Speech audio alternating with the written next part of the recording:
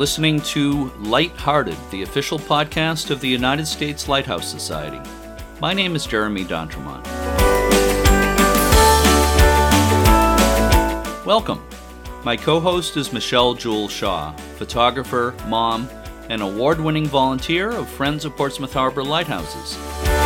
Hi, Michelle. Hi, Jeremy, and hello to all of you. Thank you for having me today. We are going to have two guests on this episode of Lighthearted, which is episode number 53. First, we're going to return to a lighthouse we first visited in episode 39, Thomas Point Shoal in Maryland. We'll be talking with Bob Stevenson, the docent training coordinator for the lighthouse. Then we're going to talk with someone who's been very involved in developing educational resources for the U.S. Lighthouse Society for years, Gary Riemenschneider. Michelle, please help me tell our listeners about Thomas Point Shoal Lighthouse and Bob Stevenson.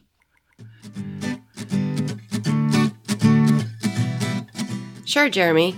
Thomas Point Shoal Lighthouse is the last screw-pile cottage-style light station in its original location in Chesapeake Bay. It's located about 1.5 miles offshore from the nearest point of land in Annapolis, Maryland. The city of Annapolis owns the lighthouse, and the Chesapeake chapter of the U.S. Lighthouse Society manages it. The Annapolis Maritime Museum serves as the departure point for boat tours to the lighthouse. In December, in episode 39 of Lighthearted, we featured an interview with John Potvin, the preservation foreman for Thomas Point Shoal. Today we're going to listen to an interview with Bob Stevenson. Bob is one of the key coordinators of the public tour program at the lighthouse. Bob is also the docent training coordinator and has been with the preservation program at Thomas Point Shoal since the very beginning, scraping away loose paint and keeping the red roofs clear of whitebird guano, among many other tasks. Bob is also an avid sailor who lives within sight of the lighthouse. I had a chance to speak on the phone with Bob Stevenson in early January. Let's listen to that conversation now. I am on the phone with Bob Stevenson, a volunteer for Thomas Point Shoal Lighthouse. I really appreciate you being with me today, Bob. And let me start by saying I hope the weather's a little better for you down in Maryland than it is on the New Hampshire seacoast today. It's a dark, dismal, rainy day here. How is it down in Maryland today? Well, I'm sorry to have to tell you this, Jeremy, but it's so foggy I can't see the lighthouse. I'm so foggy I can barely see a half a mile away, if that. Well, I guess much of the East Coast is a little bit under the weather today. But anyway, thank you so much for joining me today. And let me say Happy New Year. We're just a little bit into January here. So Happy New Year, Bob. And back at you, too. Let me start by asking you kind of a broad two-part question here. You've been working as a volunteer for Thomas Point Shoal Lighthouse for quite a while now. What is so special about Thomas Point Shoal Lighthouse, and what led you to get involved with it personally? Well, Thomas Point Shoal is very different in that of the 60 or 70 cottage-style screw-pile lighthouses around the Bay Area originally, it's quite unique in its design in that it has 6 dormers in the roof. Most of the rest had only 2 or perhaps 4. And those 6 dormers, red roof and white walls, make it very photogenic, and it's probably the most photographed thing on the bay. Historically, it is the last of more than 100 built in this country of these cottage-style screw-pile lighthouses that's still in service. All the rest have either been removed, destroyed, or several have been placed on shore. There's one other sitting out in Mobile Bay that's still there. It was about to fall into the bay, and the Alabama people managed to rescue it, but it's not been in service as a lighthouse for quite a long time. And so how did I get started? Well, we're sailors here, and like a lot of sailors in this area, I've sailed to and around that lighthouse many, many times. We're fortunate that it's 3 miles from our house. We can see it on a clear day. Not today, but we can see it on a clear day. And back in 2005, there was a note in the newspaper saying, hey, we're looking for some volunteers. I went to the recruiting meeting in 2005, volunteered for the interpretive tours, and then shortly thereafter got also involved in doing some preservation work. So I've been going at it now ever since then. So obviously Thomas Point Shoal is a very unique lighthouse, being a screw pile lighthouse, as you described. And one of the other unique things about it is that as an offshore lighthouse, you actually have public tours there, which is a great thing. Can you describe the tours and tell us a little bit about what people can expect when they sign up for a tour? What exactly happens on these tours? Well, yes, you are right.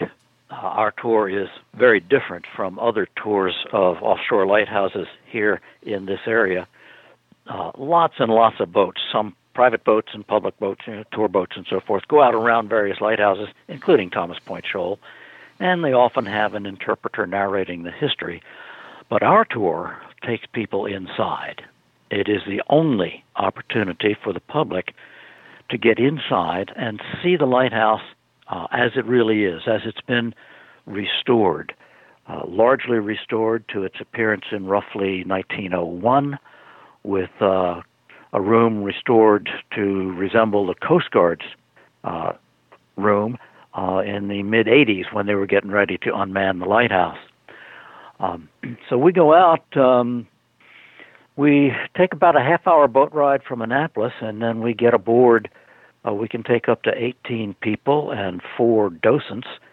And when we're aboard, the docents point out things that a visitor might not notice.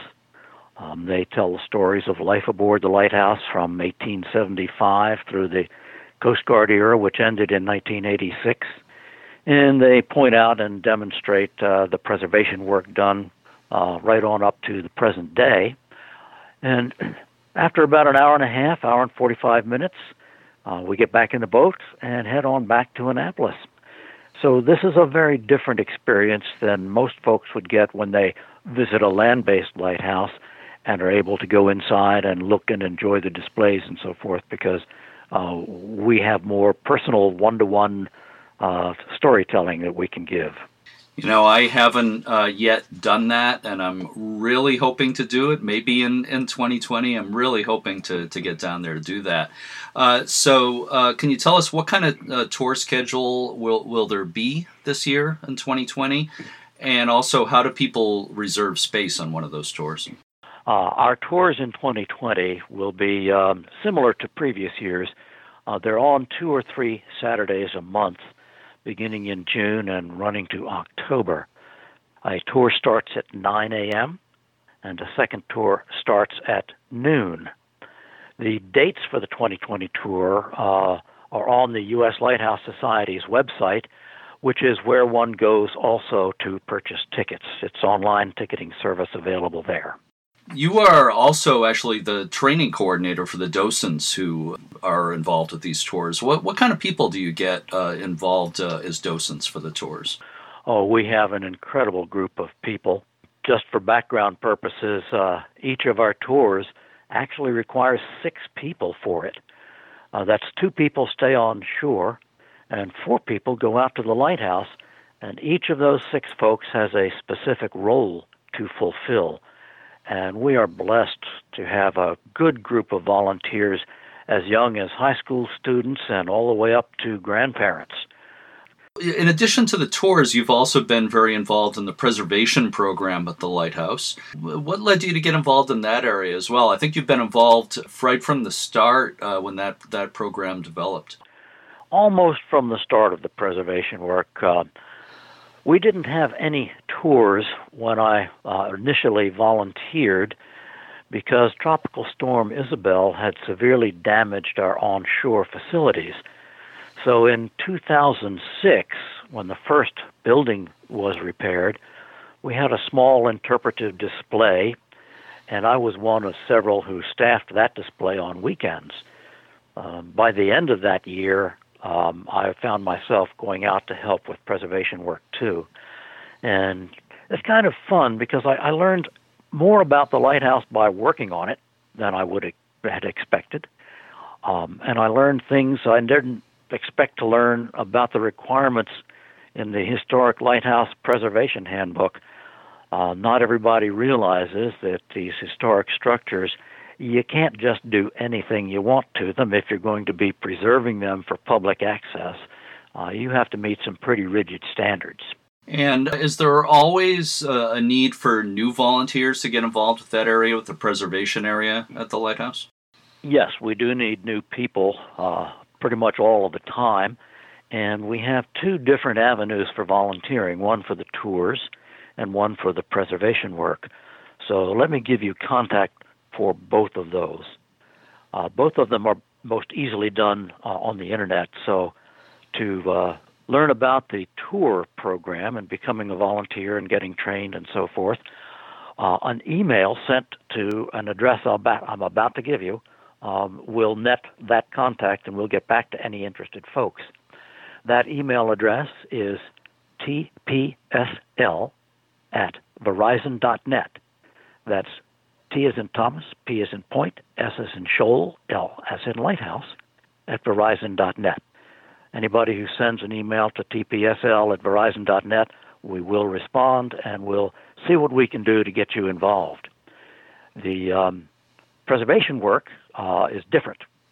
That's handled through the Chesapeake chapter of the U.S. Lighthouse Society.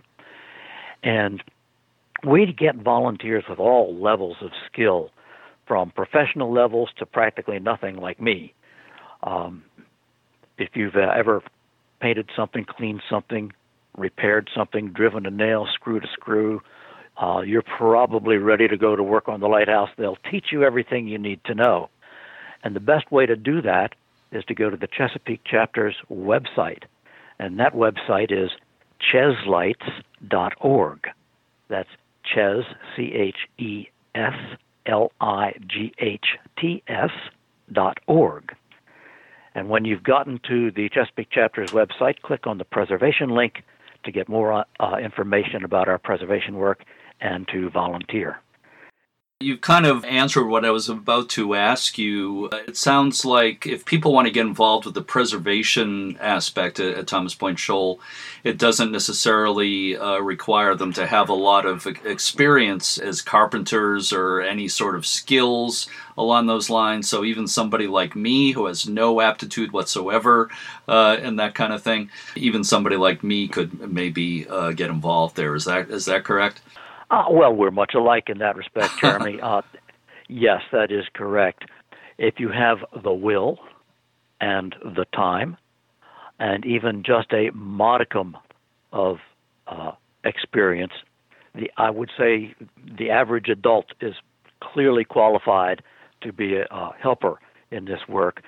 And if they are more skilled in some of the trades, carpentry and so forth, that's so much the better. In fact, although this nasty work is done, we had to train several of us to become certified as lead paint abatement people. So we were trained, we did the work, and that's all done. So you don't have to worry about getting tapped for that. But other work, absolutely. If we could shift gears a little bit and talk a little bit more about the history of the lighthouse. You spoke earlier about it being a screw pile lighthouse and the only active screw pile lighthouse still standing in the United States. And I'm just wondering if you might want to comment a little bit more on what you think are some of the other interesting aspects of its history. Oh, yes, indeed. First, one small clarification. It is the last cottage-style screw pile lighthouse. Right. Still active. Good point.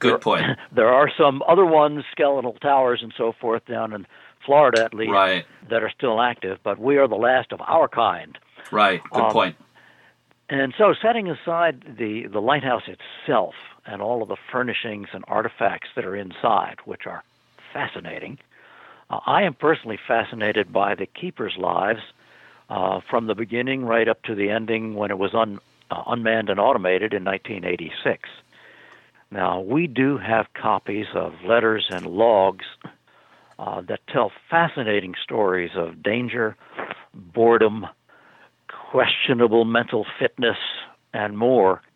And so reading those and talking about them with people, it's just a delight to do that. And every year, we seem to meet people who come to our tours who have personal connections with the lighthouse. Former Coast Guard keepers. One gentleman came as a visitor on the tour and talked about walking across the ice with his father and grandfather to visit the keepers who were stationed there. Now, this goes back to the 20s or 30s. And then this gentleman showed up to visit the lighthouse himself. This is one of many of the personal stories we continue to learn, and they're just fascinating. Let me ask you one more question for bonus points here. What is your personal favorite thing about the work you do at Thomas Point Shoal Lighthouse? Well, this is a very personal thing, and I'm glad to share it with you. It's one of only 12 lighthouses in this country that are National Historic Landmarks. So the privilege and responsibility of preserving and interpreting that lighthouse for our visitors is just deeply rewarding. For me, the most personal thing really is just being there. When I can take a moment to let the history sink in, to experience some of the isolation the keepers live through, and to enjoy the best view on the bay, then I really know just how deeply privileged I am.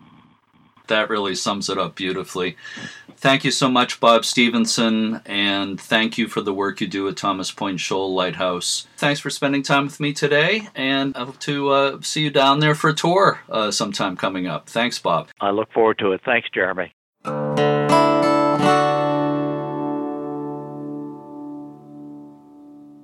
If you'd like to learn more about the efforts to preserve Thomas Point Shoal Lighthouse, go to the U.S. Lighthouse Society website at uslhs.org.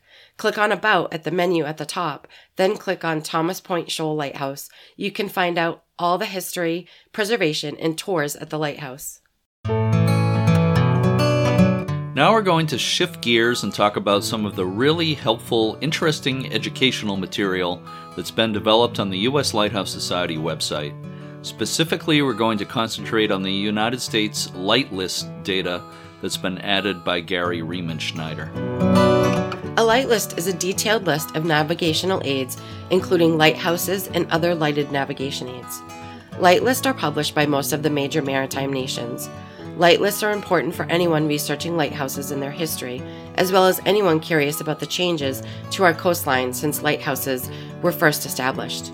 Today, the United States Coast Guard Light List is published annually in 7 volumes. It covers the entire coastline of the United States and its possessions. For anyone who has used actual published light lists for research, you know how tedious it can be. Gary Riemenschneider has added the light list data to the U.S. Lighthouse Society website, and it's available for researchers. It's also integrated with the J. Candace Clifford Research Catalog on the site. Back in November, I was at the Grosse Pointe Lighthouse in Illinois for a meeting, and Gary and I spoke about the light list data on the USLHS website and other subjects. With us was Jeff Gales, Executive Director of the U.S. Lighthouse Society, and he took part in the conversation with Gary. Let's listen to that conversation now. We're here at the Grosse Pointe Light Station, and with me is Gary Riemenschneider, who has developed some extremely useful material on the U.S. Lighthouse Society website, and we're going to talk mainly about the lighthouse... Light list. Well, we're going to talk about the light list material that Gary has developed, historical light list resources, and also the lighthouse enthusiast community as well, but Gary's developed some other things. And also with us is Jeff Gales, Executive Director of the U.S. Lighthouse Society, who's going to join in the conversation as well. So Gary, maybe we could start by talking a little bit about when this all started, how you came to be involved with the U.S. Lighthouse Society. So let's start there. All right. It started in 2005. I went on the U.S. Lighthouse Society tour in Maine. Well, I met Jeff and kind of showed him some stuff that I've been doing. And about 3 years later, I did some research on the Pacific Light Lists. And kind of that was the first thing that came on the U.S. Lighthouse Society's website. Oh, hold on, Gary. You're skipping a big part. You got to tell them the story about visiting the Maine Lighthouse Museum. Oh, okay. All right. That was actually when it clicked in my mind what I wanted to do. The Maine Lighthouse Museum has a map, a huge map on their floor. Right. Just huge. Yep. And on that map, they showed the characteristics like you see on a nautical map. So we're the lighthouse, and you can see how far the light goes out, and from each lighthouse. And I said, Right. well, you know what? I think I could do that on a computer. Yeah. My first attempt were just like creating web pages, and I bought some 2004 light lists, and I just extracted all the stuff from Canada and United States, and I basically just developed web pages for those, and that's what initially went up there. Right, and if you've ever seen a light list, they start out, when the Lighthouse Service first began, which are very, very thin. But by the 2004 light list, they're very thick because there's a lot of lighthouses in there. And when Gary very nonchalantly says he inputted that data, it requires transposing every single word of every entry of the light list, which is a huge task. Yes, it is a very detailed process using, I'm using my PC and database creation, all that stuff, and porting all the stuff over. So it is a little technical, I guess. But basically what I did is I extracted all the information there was about the lighthouse in the list. And that usually was obviously the characteristic of the light. And that was what I was initially interested in. Then I started extracting the structure, the optics, the fog signal information. Yeah. The height and focal plane, obviously. Yeah. And there's other stuff that was kind of included in there, like radio beacons and that type of stuff. So all that stuff is on the webpage in one of their different forms. Yeah. And since then, you've gone back and collected historical light lists from various years, right? Okay, I guess I skipped that part. Obviously, when I first did the Pacific, the U.S. Lighthouse Society has, obviously an incredible collection of light lists. Right. They let me look at them, and basically starting from 1839, I stopped at 2004, just thinking, well, stuff's really not, obviously it's still changing, but I really don't want to do anything, after 2004. So basically, I would say maybe a third of those years were researched. Yeah. Just because, it's hard to find all the light lists. Right. So most years from 1839 to 2004 are represented in this Yes. resource? The light lists were different from different coasts. Obviously, the initial ones had all the lights for, probably, I don't know, through maybe 1890, maybe a little bit later. Then they started becoming regionalized. So you'd have stuff, maybe the Great Lakes and then Pacific and maybe the Gulf Coast and the Atlantic Coast. Yeah. And, you could put them all together and, create one big list, or you can, there's a lot of different ways of looking at the information on the website. I think that, for your listeners, Jeremy, maybe you could explain what light lists are and how they were used. Well, yeah, as Gary was saying, a light list, first of all, includes a lot of basic information for each light in the United States. There were different regional light lists. There was a light list for the East Coast, for the West Coast, for the Great Lakes, for different sections of the country, and each entry for each light, it included the height of the tower, the focal plane, the distance of the light above mean high water, the characteristic of the light, meaning the color of the light, the flash, if it had one, the distinct flash or pattern of that light. Right. And what am I not mentioning? The fog signal. If there was a fog signal, the characteristic of the fog signal, the bell or horn, the blasts or blows of the bell per how many seconds separating the size. Yes, and also talks about all the different lenses, the Fresnel lens sizes, and historically the size of the lens. Right. Yeah. So the light lists, I think, for people they were used for navigation. Is that what we're getting at? So the what is in the light list is hugely important. Going back to when Gary started in 1839.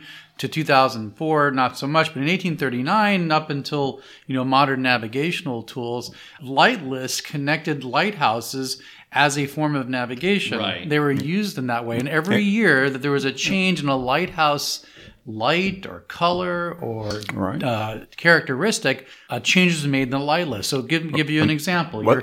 They can also tell when a light was deactivated or something like that too. So all of a sudden, so for the people who don't understand, so you say you're sailing across the Atlantic Ocean and you come across the coast and you see a blinking light. Well, not every mariner is going to understand what lighthouse that is. Right. You don't have GPS, you don't have radio navigation, you don't have anything except for a lighthouse. So they go to their current light list for the Atlantic coast. They can identify by the the light signature, which lighthouse it is, and they can navigate to the next lighthouse and so on and so forth. Correct, so they were, just as the ancient peoples navigated by celestial navigation, and the people after that, when we developed longitude and latitude and had the use of a sextant, and lighthouses and light lists go hand in hand. You can't use a lighthouse without a light list, and that's why they're so important. Right. You can't tell the players without a program. Yeah, obviously the light list has the coordinates.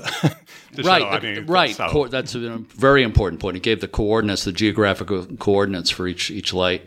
So the light lists and/or charts, nautical charts, were used by mariners so they would recognize the lights that they were looking at and be able to plot their own position in turn. And they used them during the day too, because lights had day marks that were identified in the light list. The light list provided so much information to the mariner. They were a vital piece of equipment. So you really couldn't use lighthouses effectively for navigation without the light lists. Right. So today, where you can look at those historic light lists, and they're a tool for us to research the history of a lighthouse. We can look back, and many lighthouses say, we're here at the Grosse Pointe Lighthouse. I don't know the history of this lighthouse by heart well enough to know, looking back over example, Portsmouth Harbor. Right. Okay. Portsmouth Harbor Lighthouse, a lighthouse I know very well. I know that through most of its history, it had a fixed white light. It didn't flash. It was a fixed white light, but it changed to a red light early in the 1900s. It later changed to a fixed green light. So we can look back at the historic light lists and see when it changed from a white light to a red light to a green light. So these historic light lists are a tool for us to research the history of the light and see when its characteristics snapshot in time, really. It's just... Right. Yeah, there's snapshots in time, and for today we look back at them. I remember when I started working at the Lighthouse Society, and I was shown the light list, and I couldn't comprehend why these books were important, but I very soon realized why they were. And certainly back in the days where they were being used for navigation, they were important to navigate by, but today they are important historical tools. And to give you an example, if I wanted to research the history of the changes in the Portsmouth Harbor Lighthouse from when it was built today, I'd have to go look at every year light list for New England and see if there was any changes. So, doing that research can take a long time, depending how old the lighthouse is. But what Gary's has created is a tool that does it for you. So anybody doing research on lighthouse history for any particular lighthouse can extract all the information from all the light lists that he's scanned, and create a report showing you all those changes in about 2 seconds, which is an amazing accomplishment. For our listeners who might not be familiar with this at all, how do people access the light list information that we're talking about? Okay, you can go on to uslhs.org. Right. /light_lists.php, and that'll take you to the startup page, and it'll just show you basically all the light lists that have been researched. Okay. By region, by year, you just look, and then there's probably a couple hundred of them at least that have been. Yeah, and if you don't remember the exact website address, if you just go to the Society website, it's on the home page. It's so important we put it proper front and center. It's on the home page, down lower right. There's a icon called Light List. Just click on that, and you'll go to the Gary's website. Right. There's also another way. If they go to the J. Candace Clifford Research Catalog, for every lighthouse entry in that catalog, for instance, if they go to Portsmouth Harbor Lighthouse, within the research catalog, there's a line for the light list data, correct? Right. They can click on that, and it'll take them to all the entries for that lighthouse. For that specific lighthouse, yes. Going back historically for that lighthouse. So. And if anybody can't find it for some reason, they can always call Society headquarters or email us, and we'll get them straightened out on how to access the light list resource. Mm-hmm. I think for anybody who's researching the history of a particular lighthouse or lighthouses, it's very, very useful. Yeah, I think it's a good way to look at light lists. Tom Tagg put it, they were the GPSs of the 1800s. Right. So let's talk about the other resource, Gary, that you've developed, the Lighthouse Enthusiast Community. Yeah. Right. Basically, what that feature does is allows anybody who visits lighthouses to log their visits to the lighthouses. They can go see which lighthouses they've been, when they did it. They can see it visually on maps on which ones they've seen, which ones they haven't by region or whatever. They can see other enthusiasts and what they've been up to. We can post photos. They can post photos. What else can you do? Let's see. Well, I think that the impetus for the enthusiast community stemmed from Lighthouse Society members' enthusiasm for visiting lighthouses. And that's an important part of this because I think we feel that the best way to get excited about lighthouses, the best way to learn about them, is to visit them and experience them. And Gary provided this opportunity to memorialize visits. And it started taking off because, we have our Lighthouse Society passport program. People memorialize their visits by getting passport stamps. But this gives them another way to document their visit and share that information with other people. It almost becomes like a competition. How many lighthouses can I see? It is kind of funny. There's definitely some very competitive people out there. I know. And actually, some people have seen all the lighthouses. There's, it's all based on a couple of, there's a site called Lighthouse Friends, and they have created basically all the lights that you can see in the United States and Canada. And then there's another one from the Lighthouse People, which is more U.S. based. Yeah. But, so you can basically figure out every lighthouse that you would ever want to see. Well, I don't think there's anybody who's visited every lighthouse in the world yet. No.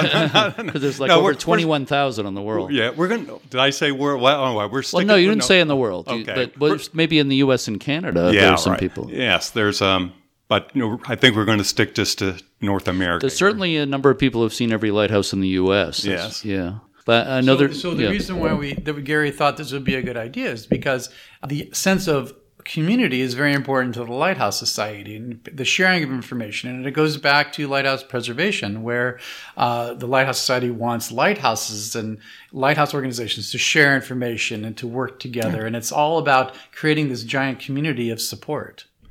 You meet people too. I mean, just, people you would never have known before and, have it share the same interests, and it's really there's a social aspect to visiting lighthouses as well, and the community draws upon that.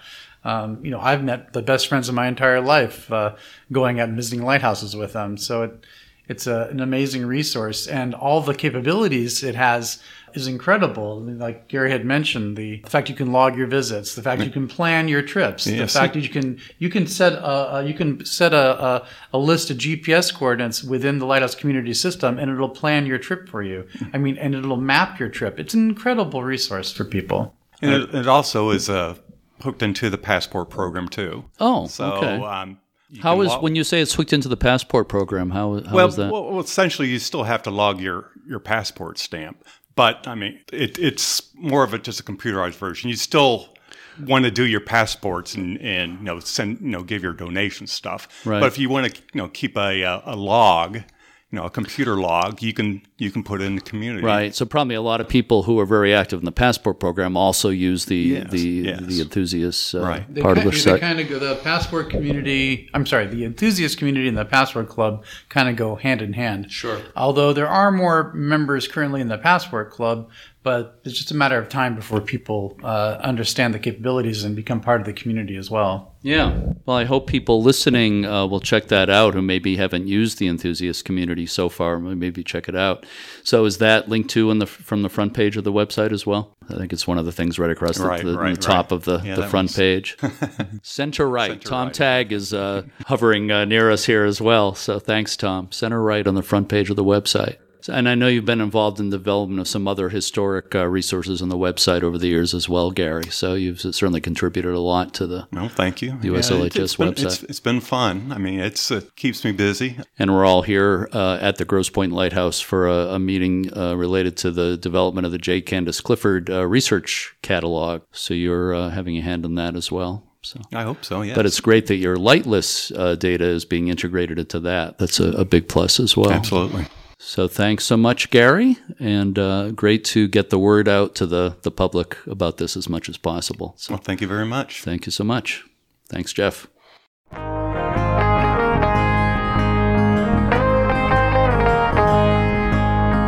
Again, to find the historic light list information on the U.S. Lighthouse Society website, go to the front page at uslhs.org. On the right side of the page, click where it says Light List, Photos, and Drawings. Then click on View Light Lists. You can also go to the J. Candace Clifford Lighthouse Research Catalog at archives.uslhs.org. After navigating to a particular lighthouse in the catalog, look for the words Light List Data on the page. You can then click on that and view the listings for that lighthouse on various light lists through the years. Thank you to today's guests, Gary Riemenschneider of the U.S. Lighthouse Society and Bob Stevenson of Thomas Point Shoal Light Station in Maryland.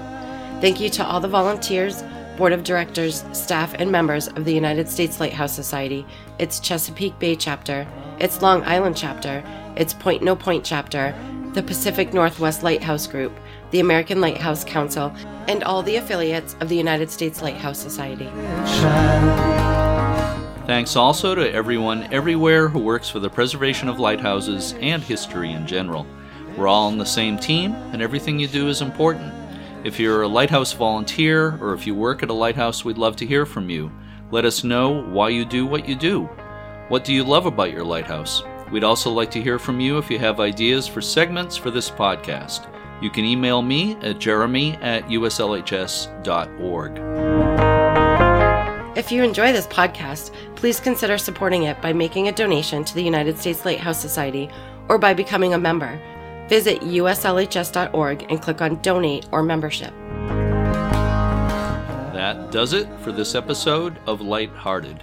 As always, thanks for listening and keep a good light. I'm gonna let it shine out in the dark. I'm gonna let it shine, let it shine, let it shine, let it shine.